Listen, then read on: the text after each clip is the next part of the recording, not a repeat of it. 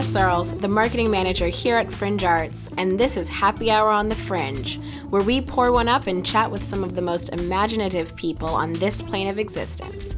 Today, we have a very special podcast episode featuring a conversation between Nick Stuccio, the president and producing director at Fringe Arts, and world-renowned composer and director Heiner Goebbels. Heiner Goebbels is a Frankfurt-based composer and director. Not easily confined to one strictly defined artistic category, his work deconstructs the conventions of opera, theater, and concert music. This year, two of his works, Stifter's Dinge and Songs of Wars I Have Seen, will be featured in the opening week of our Fringe Festival. Enjoy!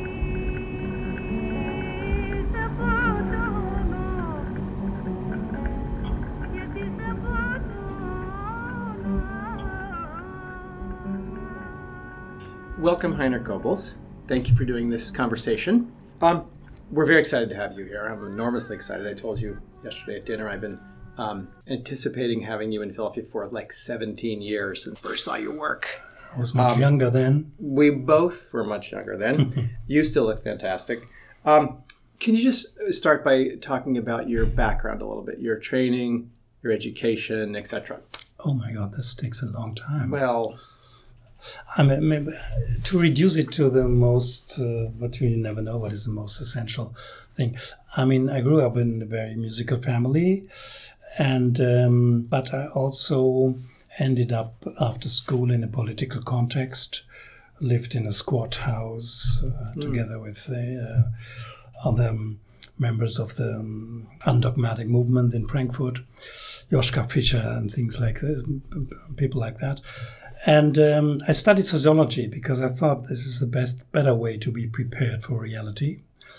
And it took me a couple of years until I found that the separation between my musical interests and my social and political interests were not necessary. That it's possible to think of a music which can play a role and which can react, which can be aware of what's going on around, and not just being a private issue, which I thought when I was young. So I founded a group called so-called Left Radical Brass Band, and we joined a lot of demonstrations and teach-ins and political meetings with brass instruments. And I started a duo with a saxophone player, Alfred Hart, improvising on the music of Hans Eisler.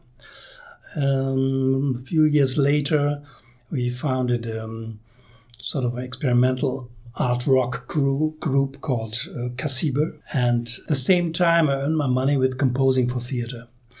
But again, there were two different different topics, different areas in which I was working.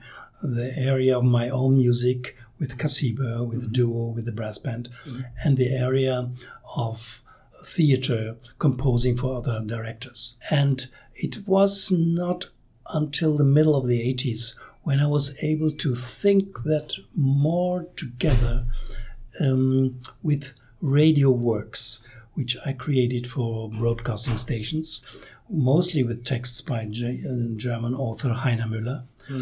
And I also started to compose for ensembles, Ensemble Modern and other groups. And finally, it was until the beginning of the 90s, when I was already in my 40s, when I dared to stage myself for theater. Until then, I was mostly busy in the development of an acoustic space, acoustic stage. But now I combine that with visual staging and real theater houses. And I did a couple of still, for me, very important plays in the 90s, like Oubliez le débarquement désastreux with African musicians, and did Black on White with Ensemble Modern, Eisler Material with Ensemble Modern. I did Max Black with a French actor, André Wilms.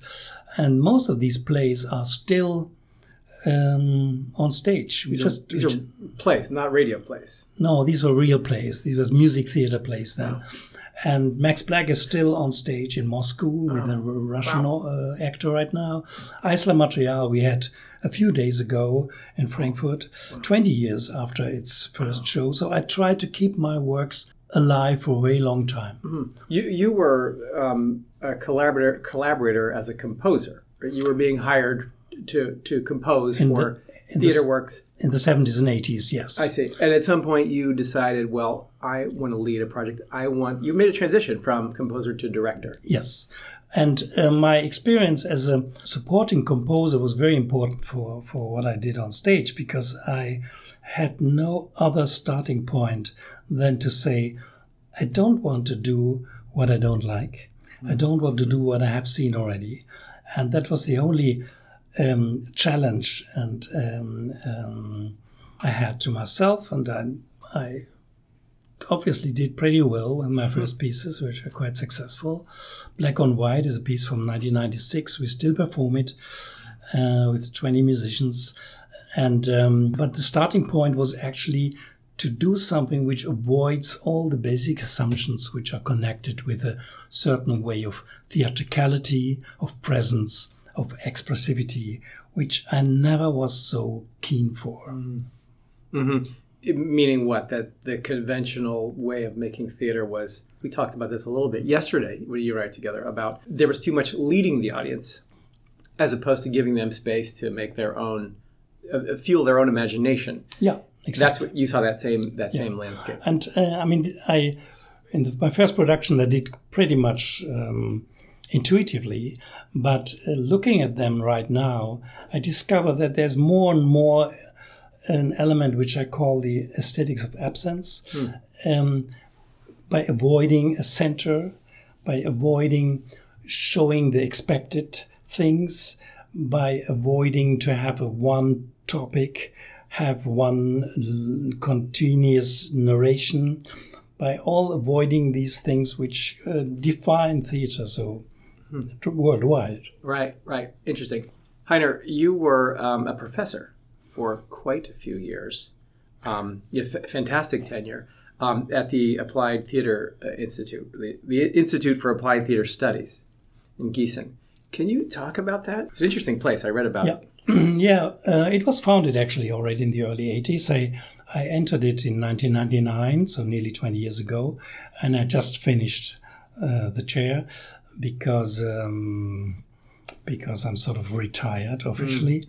And but I was a managing director for a very long time and built it up, and with another master program and with another professorship and with an earlier possibility for the students to show their practical work, their artistic projects already during the studies outside of the institute. The characteristics of this institute is that it is on a sort of a balanced level. It is a university with a high theoretical standard and with a really scientific approach, and like an theater studies approach theoretically. But at the same time, it's sort of an art school which considers the artistic practice on a daily level as important as the theoretical research. And it's one of the rare institutes, I must say, to my knowledge, worldwide, who finds that balance. And it's a coexistence of two institutions actually within our little institute of a university. It was really a lucky foundation in 1982, and we have a lot of younger and not so young anymore alumni who became world famous performing artists like René Polish or like Rimini Protocol, like Gobsquad. Gobsquad too. Wow. Yes, Shishi Pop, a lot of other performance groups. They all came already, some of them before I was there. They came from our institute, and this is not accidental. it has to do with the structure of the institute, and doesn't depend only on the quality of the teachers. It depends on the quality of the structure, which gives the option and to reflect on contemporary tendencies of performing arts, and at the same time in a dialogue with artistic practice and research on a daily level. Well, and it's an art school, but not just teaching arts. The other curriculum, science, math, these are... It's a normal university. We are completely a strange unit in a university. And this was a great platform for you, but you got to still have your practice as a director, a composer at the same time. I reduced it very much while I was a teacher, while I was a professor. I did usually only one production every 2 years, and I did it only in the summer break. Yeah. So I tried not to be in conflict with my teaching task. I was there on a weekly basis, 2, 3, 4 days every week. And there was only one period from 2012 to 2014 when I was artistic director of Festival Ruhr Triennale in Germany, when I reduced my task to half of the hours. That's great. But I still was teaching every week. Wow. That's great. You mentioned Ruhr Triennale, where you were the artistic director from 2012 to 2014. I've been dying while you're in town to ask you about it. It's a very preeminent, probably one of the top venues of contemporary performance in the world. So as a programmer, I'm very curious about your philosophy. How did you go about programming it? What was your mandate? What was your and how did you respond to it? And how did you make your decisions on what to program? I must say I was very lucky. I mean, generally, I'm quite lucky in my life. I was very lucky with being appointed. You can't apply for this. Somebody calls you and you say yes very quickly. But because I think it's one of the most luxurious and free festivals for performing arts, I could do what I want. I had a very serious budget for every of these 3 years. And I made myself a very quick decision that in opposite to the former artistic directors, I would not choose a theme, because those themes, either you can't show what you really want to show because you just saw it and you like it, but it doesn't fit to the theme, or you make it fit, which is awkward, or you also somehow reduce the perspective of the audience to a piece of art. So I said my first thing was that I was not doing any theme. I would just show good art. Second decision was that I didn't want to show any theater, which has to do with the German landscape. We have 80 opera houses in Germany. We have around 200 state theaters, with an enormous repertoire in every bigger city. So I said, I'm not showing any things which can be part of the repertoire of those institutional art forms. I'm only producing things which would never show the light of the day in another institution. So I produced 3 operas, of which I think which haven't been showed more than once or twice ever, which was Europras by John Cage. It was The Delusion of the Fury by Harry Parch, and it was The Materie by Louis Andriessen. And I invited especially artists who are not directors in the first place, but who have a different point of view to contemporary arts, like Romeo Castellucci, who produced three shows for me. A couple of interesting choreographers like Boris Chamatz, Lemi Bonifacio, Anne-Theresa de Kersmacher, Jérôme Bell, and I also put a lot of visual arts there, like Ryoji Ikeda, Douglas Gordon, Michal Rovner, Gregor Schneider, huge installations which for me were very important point of views from which you can see the performing arts in a different angle. For example, I opened my festival with an exhibition which was called 12 Rooms, curated by two exceptional curators of New York and London. And they produced 12 rooms of live performing arts by Marina Abramovic, John Jonas, Xavier Leroy, and a number of fantastic artists. I'm running the numbers in my head. You said you had big budgets. Boy, all those artists in one or two festivals it's an extraordinary lineup. Costs a lot of money. That's fantastic. I love the fact that your country embraces culture on that scale. And with all freedom. I mean, I had a political board with ministers, and I presented all my ideas to the board, and I had no conflicts whatsoever. What about audience? It was very interesting because a lot of people said, if you refuse to show what people know already, because that was my line. I said, I'm not showing something you know already. Mm-hmm. Come to the festival and you see something you might not be able to describe what it was. Right. And people want me, but until then, it was the best visited festival of the Ruhr Triennale. Wow. People came very internationally from New York, from other European countries, from China, from Japan. It was really a fantastic echo.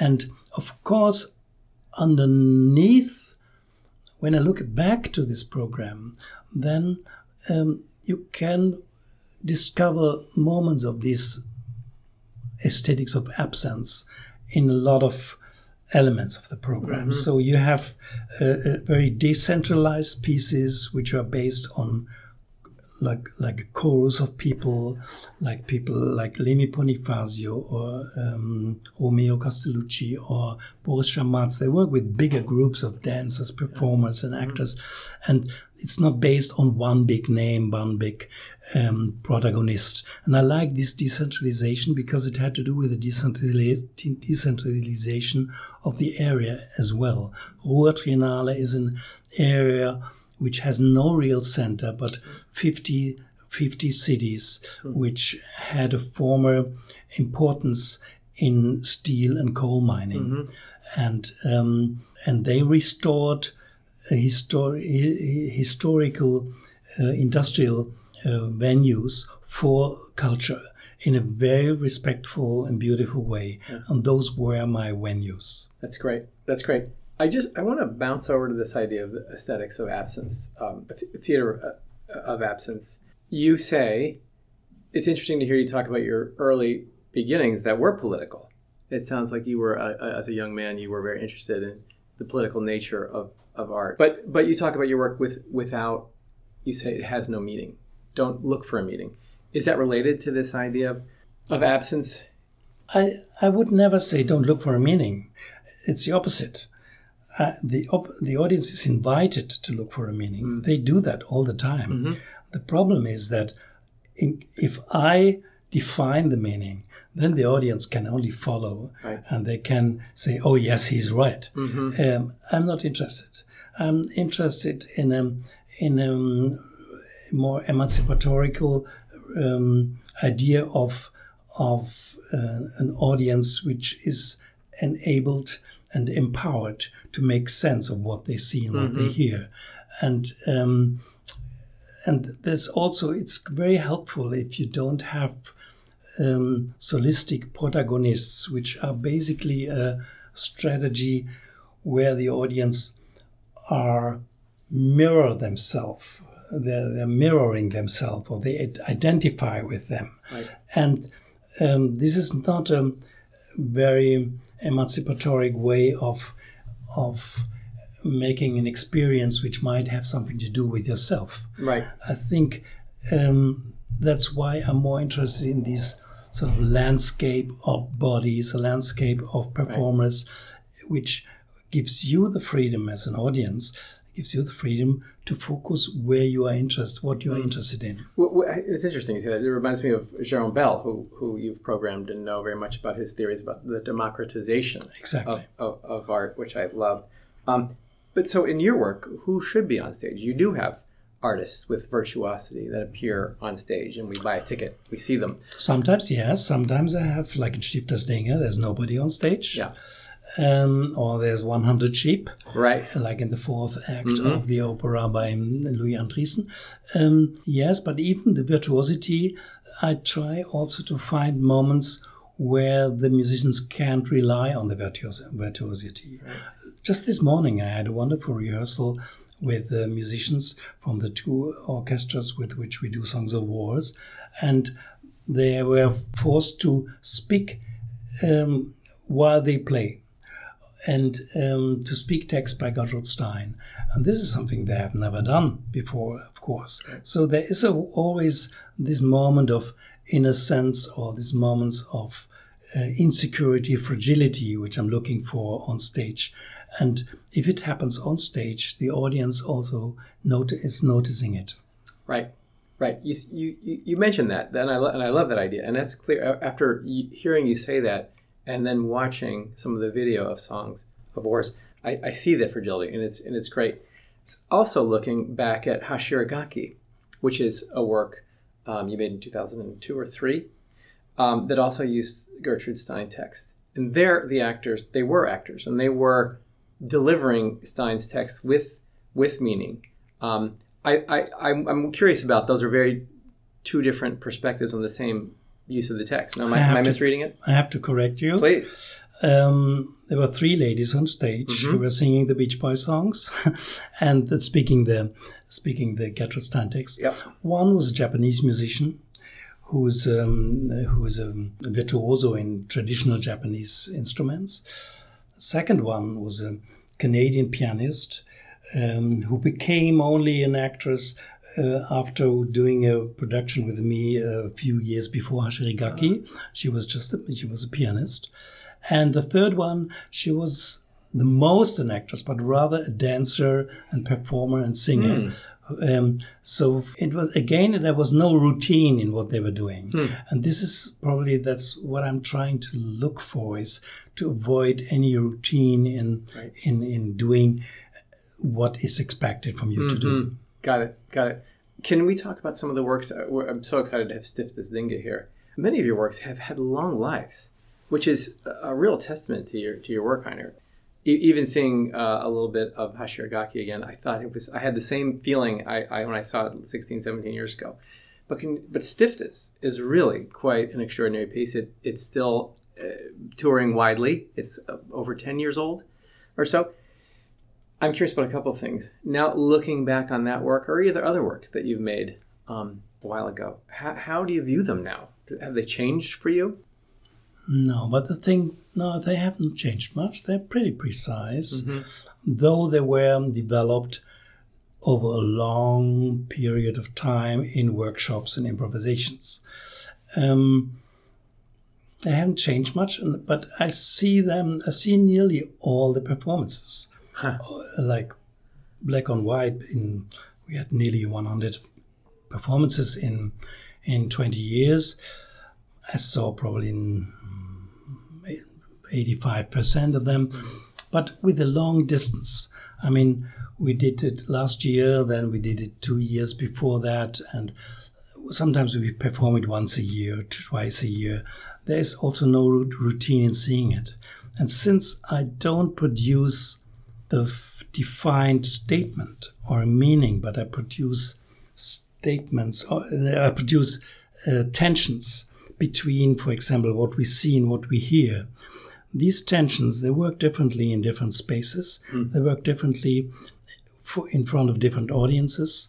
And so I can even see them in a different way, though I have made them myself. It's rather surprising sometimes when I think, I can't recall how I ever did that. I guess it's true. You see the works through the eyes of the audiences in each point. And I'm just curious. I have to ask this question about American audiences. Your work has been here enough. How do you think enough? Well, it's the first time in Philadelphia. I know, which is a travesty. Your work. We should see your work more in this country. But my question is, how do you think your work lands with with us here in the U.S. I mean, you'll know in September when you're back, and we're going to love it, by the way. But in New York and other places that you've been, do you see a difference in our view of contemporary performance? No, actually, I had a wonderful response since one of my first things were a concert with Kasiba in the kitchen, and then Man in the Elevator in the kitchen in 1989, and then most of my plays have been presented in New York since the end of the 90s. Right.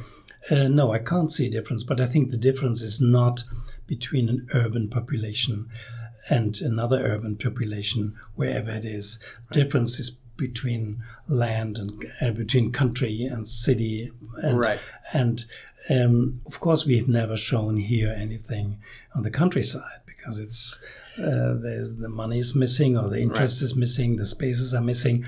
And that would make the real difference. Right, but your work has been in for instance, the German countryside or outside of the big cities. Your work, not really. But I must say my work is quite accessible. Yeah, and I prefer that my work is shown in a place where people don't know me, because only then I can tell if the work works. Right, because if I perform it in Frankfurt, and everybody has seen 10 pieces already, and then they say, "Oh yes, it's nice, but yeah, last time you had so many pianos. Why don't you have so many pianos anymore?" Things like this, very strange preoccupations for the. So I like the unprepared and the unpreoccupied but curious view. I like that the most, and I have it maybe when I come the first time to Korea or to Taiwan. We had a show 2 years ago, and it was an amazing response. And then I know, okay, this work is somehow universal, and it touches people no matter where they're from, but of course in a very different way. Right. There's not one way that somebody can be touched by my works. I would like you to talk more about Stiftelsen Dinge, how you created it, how it came to life. But I think it was created 10 years ago. Now I see it because the environmental issues in our country, maybe in our world, are more acute. I look at it more as and this is my question to you, as a piece about the situation with the global climate.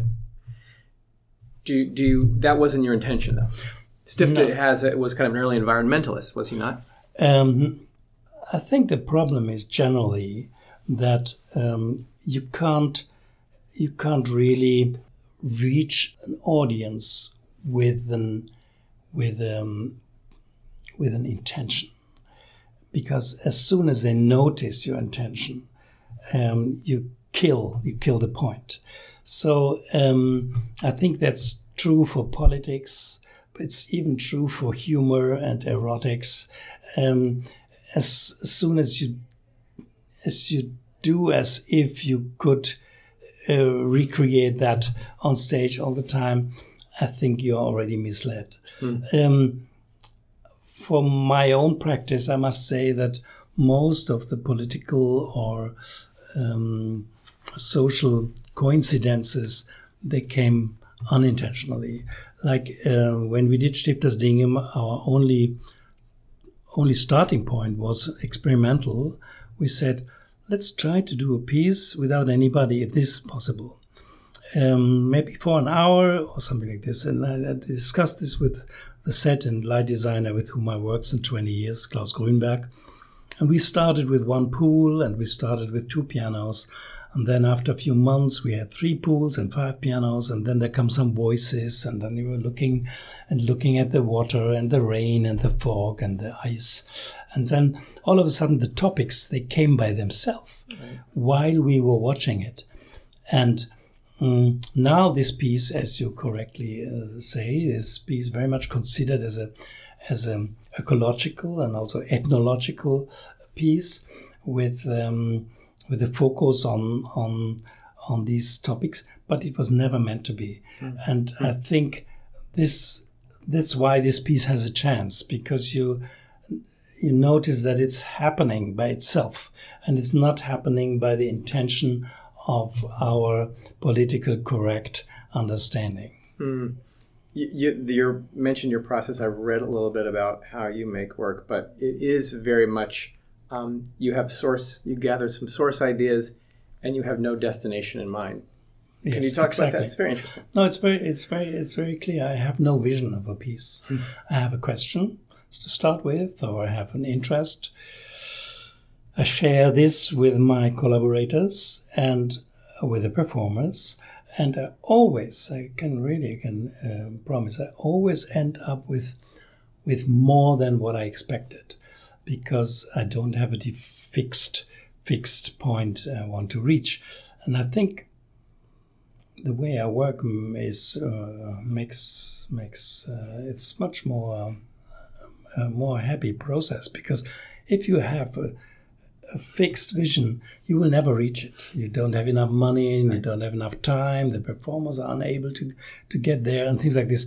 I always work the other way around, and I always reach more than all of us have expected. Right. So the work happens in the editing, right? That's my humble observation. Mm-hmm. That the great artists are the best editors. And you certainly are a fantastic editor, Heiner. Thank you so much. Thank you. It was a pleasure.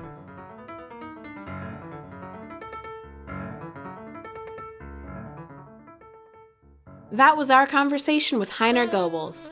Thanks for listening. To find out more about this year's Fringe Festival, Stifters Dinge, and Songs of Wars I Have Seen, visit fringearts.com. Music for this episode was provided courtesy of Heiner Goebbels, ECM Records, and RER Megacore.